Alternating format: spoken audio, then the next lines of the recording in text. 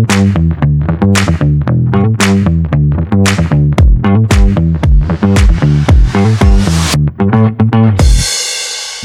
and a belated Happy New Year to the listeners to the podcast series Behind the Screens, hosted by me, Jock Glover, Strategic Relationships Director here at Square Mile Investment Consulting and Research.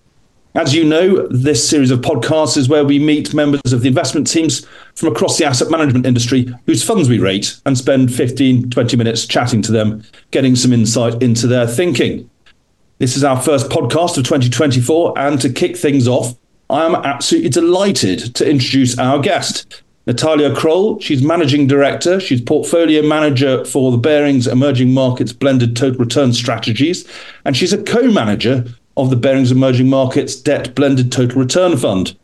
That fund looks to seek maximum total return consistent with preservation of capital and prudent investment management through high current income generation and, where appropriate, capital appreciation. And the fund was awarded a AA rating by our team of analysts. Natalia, welcome to the podcast.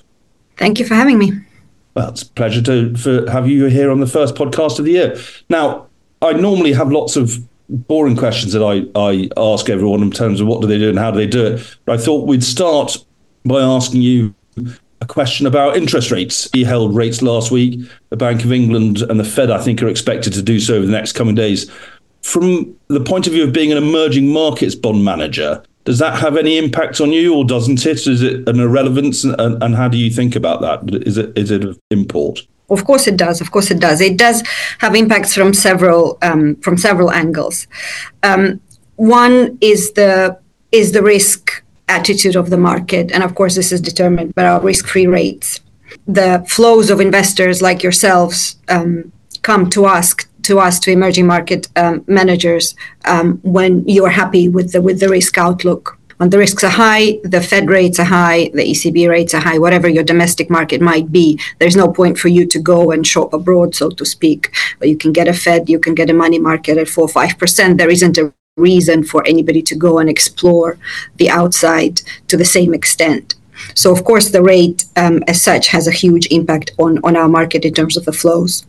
The way we look at the outlook for these rates now, I think we have a high conviction in the team that the direction of travel is towards the cutting. Now, how we get there and when precisely we get there, this is where we have multiple views and multiple scenarios. In the end of the day, what matters is the direction of that travel, and whether we have peaked today or we will have peaked in a couple of months' time.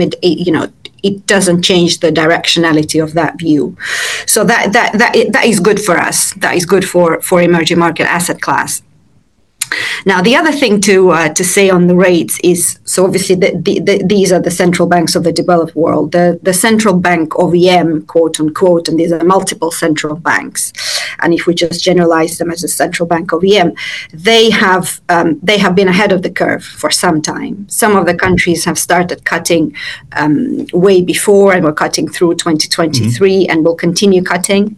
And some of them sort of are catching up. But all in, you could say that the emerging world has caught on to this trend way before Europe and US, and so this is one of the themes that we have been exploring in the portfolio, in the strategy, is the rates side of things for emerging markets. Why do you think that is? Is that because the emerging markets countries themselves and the central banks of those countries are much more geared up to dealing with more volatile economies and things, and therefore they're much more on it? Probably that's a factor. And also, if you think of the inflation and sort of the attitude towards inflation and how much more normal it is for emerging markets to go through these inflation cycles of sort of booms and boosts, and how much more reactive they have to be, as opposed to the Western world, where the cycle is kind of slower and probably it takes a bit longer for the policymakers to get onto the case. And in the last 10 or so years, because of quantitative easing, the Western markets have almost not had any cycle at all. Well, exactly. While the EMs have continued to go through their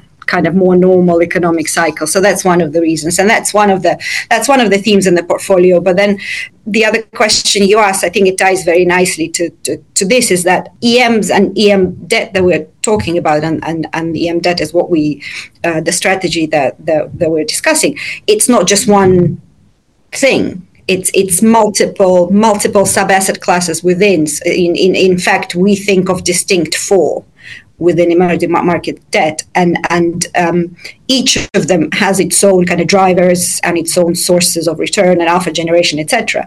So if you think of the whole EM debt, it's really it's the two, what we call two local currency subcomponents, and this is your rates, and this is the central bank and how it behaves in various countries. That it's your FX, a foreign exchange, and the currency, and how you can express your view on that in terms of each individual country balance of payments. And then the two are hard currency asset classes, and this is all about the credit worthiness and the credit risk and spread over your Fed rate in the end of the day. And these are the sovereign issues in hard currency, in dollars, so government bonds and corporate bonds. And so these four asset classes are distinct. Each individual one of them has grown substantially over the last couple of decades.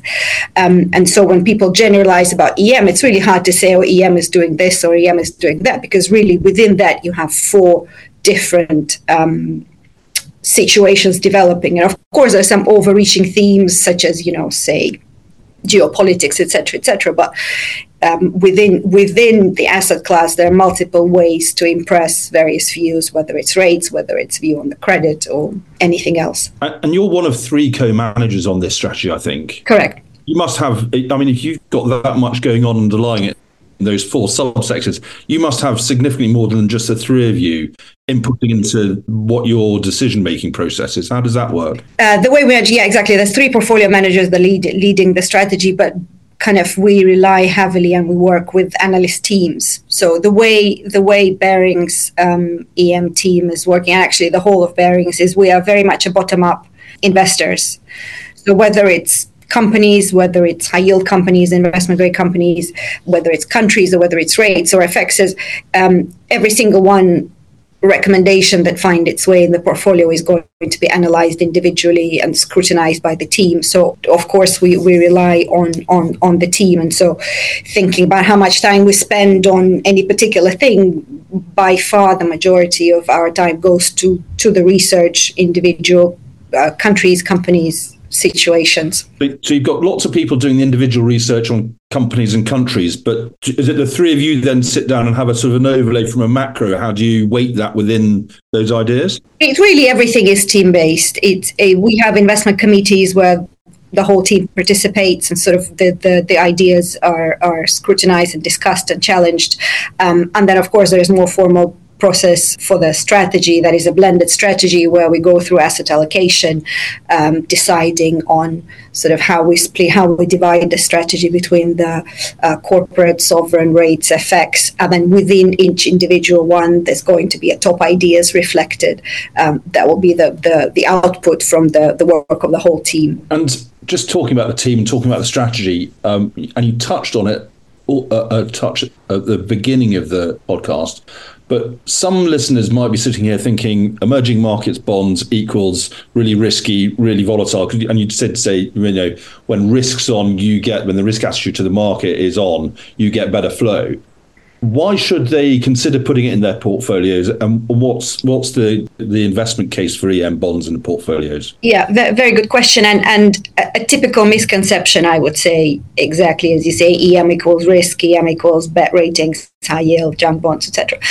Actually, if you look under the hood and if you look at our universe and you pick it apart and you say the sovereigns, the countries, you maybe have about 90 countries or so, plus minus.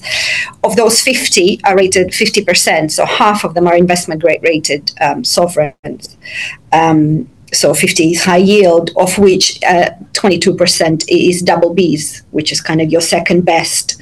So you could say easily 2/3 of the sovereign universe is investment grade or double Bs, and these are the solid, from the credit perspective, issuers. In the corporate space, it's even better from that point of view. So 2/3, 60% of the whole EM corporate universe is actually rated investment grade, which is often kind of forgotten by the market, that we, some of the biggest companies in the world, some of the biggest producers, commodity manufacturers, technology companies, internet, you name it, we have it all within the universe. And a large number of them are very solid balance sheets, triple A's, double A's, not so many triple A's, but, definitely in the A rated and triple B rated. So actually on that risk spectrum, probably below high yields in a lot of instances. We are overall, I would say, predominantly an investment grade asset class, if you just go by percentages. So to say EM equals risk from the kind of ratings perspective or credit perspective is actually wrong. We do have many other risks that layer on top of us, such as, a lot more volatile politics.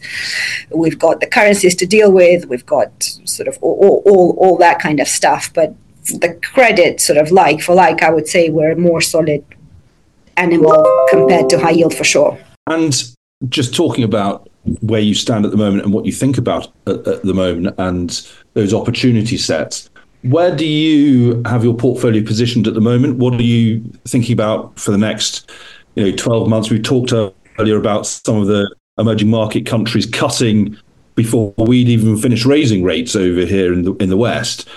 So how are you positioning for that, and what do you see the opportunities and the themes in the portfolio at the moment? Yeah, so on the rate side, as I mentioned, definitely some of this rate cycles were still very much expressing in the portfolio, specifically in Europe. So some countries like Czech, Hungary, to name a few, a couple of LATAM countries still on that cutting pathway. So this is one of the themes.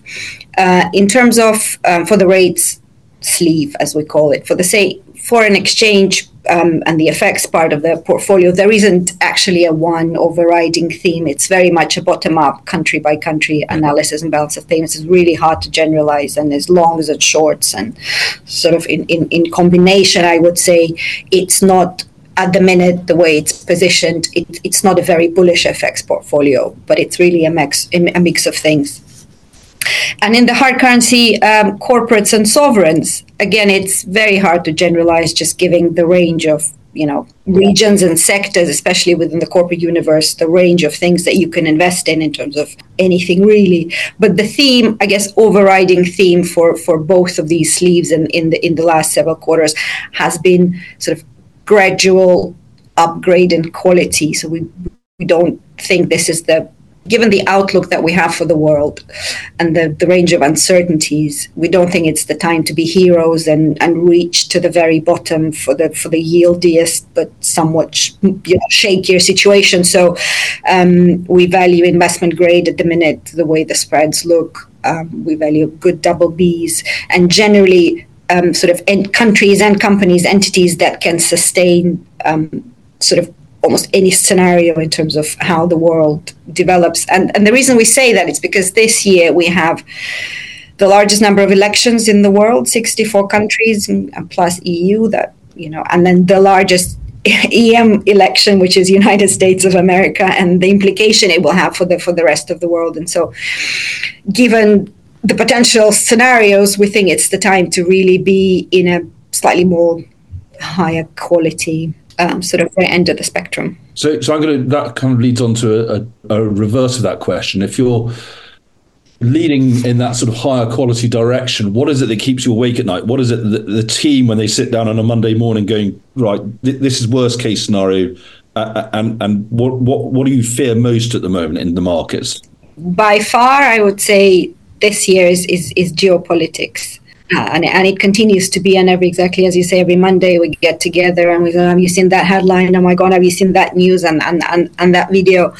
And it's a combination of politics and the range of elections that are happening, and some of the largest countries in our universe, lots of potentials for surprises, maybe not so much surprises, but volatility for sure.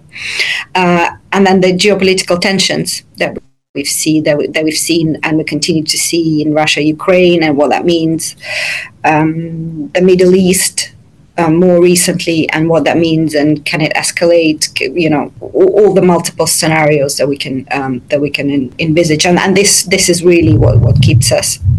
I mean, that would be probably bad for most people in whether it's developed or emerging market, bond markets or equity markets. But do you think that there's an element of, because of your very wide opportunity set, you can insulate yourself a bit from that because there's lots more opportunity there. You're not just betting on one market, or you're not just betting on the 7 biggest companies in the US. For some, that's a major issue. You don't have that problem. 100%. And in every situation, when we discuss with the team, there's always a winners and losers discussion. What it means, say, attention in Middle East, what it means for the commodity price, what it means for oil prices, who is the beneficiary, who is the loser. And we always, given the sort of the extent of the universe, we always have candidates on both ends, as you say. So it's not all bad or all good necessarily. There's always a winner at the other end. We're running short of time, which is a shame because I'm thoroughly enjoying the conversation. But I'm going to ask you one final question, which is, do you have an interesting statistic from the week, something, or the last week or two, something that will make the listeners go, "Oh, I hadn't thought of that. That's interesting. I'll go and put that into my thinking for the next week or two"? So one I saw this morning, and it's something that's been kind of going on for a number of weeks, and it's coming back to the Middle East and sort of what's happening with the Red Sea and attacks. I'm sure everybody has watched the news. But the number of tankers diverted now from the Suez Canal and having to go around through the Cape of Good Hope and all around Africa is now 100. 100 tankers are diverted, and this is up 45% from last week. And these are the tankers filled with crude oil and petroleum products. And if you think about petroleum products, so this is your, pump and the rest of it, these volumes going through Suez Canal are down 70%. The majority of that is going into Europe. And through COVID, we've realized how fragile our supply chains are in the world and how we are all dependent on one another. And I think so far this whole blockage of Suez Canal has not really found its way yet to some real disruptions on the ground. Say in Europe, we haven't seen it in so much in the any inflation numbers or anything else. But I think it just builds up, and the statistics like that just kind of reminds me that we need to be wary of. That takes a while to filter in because it's another 2-3 weeks journey round. Exactly, it adds 2-3 weeks. So this is just your disruption for your processes, manufacturers, etc., etc. But it also adds 70 to 80% cost to the freight of this transportation route, and it's probably about 12% of the global trade that go through the route, and maybe 30% of the containers that are reaching Europe. So it's a frightening kind of statistic that builds up week from week on. I just think we haven't seen yet the impacts of that in fullness and what it may mean. And the longer it goes on, the worse that gets in terms of that inflationary. Exactly. I'd be very mindful of the whole logistics and kind of logistical. Coincidentally, your other important route, the Panama Canal, is short of water this year, having a drought, so they're having their issues. So we have all these logistical bottlenecks, and that's important. Interesting. Well, that's a very interesting place to finish today's discussion. It's been thoroughly fascinating. All that remains for me is to thank Natalia Kroll from Barings for her thoughts and insights today, and you, the listeners, for your support. I think I've said it every podcast, and I'm going to keep saying it until someone does it. But if you do want to contact us, please do so through our webpage, www.squaremileresearch.com, or by emailing us at info@squaremileresearch.com.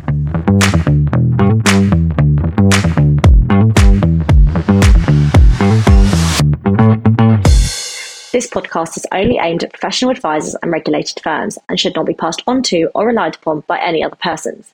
It is not intended for retail investors who should obtain professional or specialist advice before taking or refraining from any action on the basis of this podcast. Remembering past performance is not an indication of future performance. It is published by and remains the copyright of Square Mile Investment Consulting and Research. Square Mile makes no warranties or representations regarding the accuracy or completeness of the information contained herein. This podcast represents the views and forecasts of Square Mile at the date of issue and may be subject to change without reference or notification to you.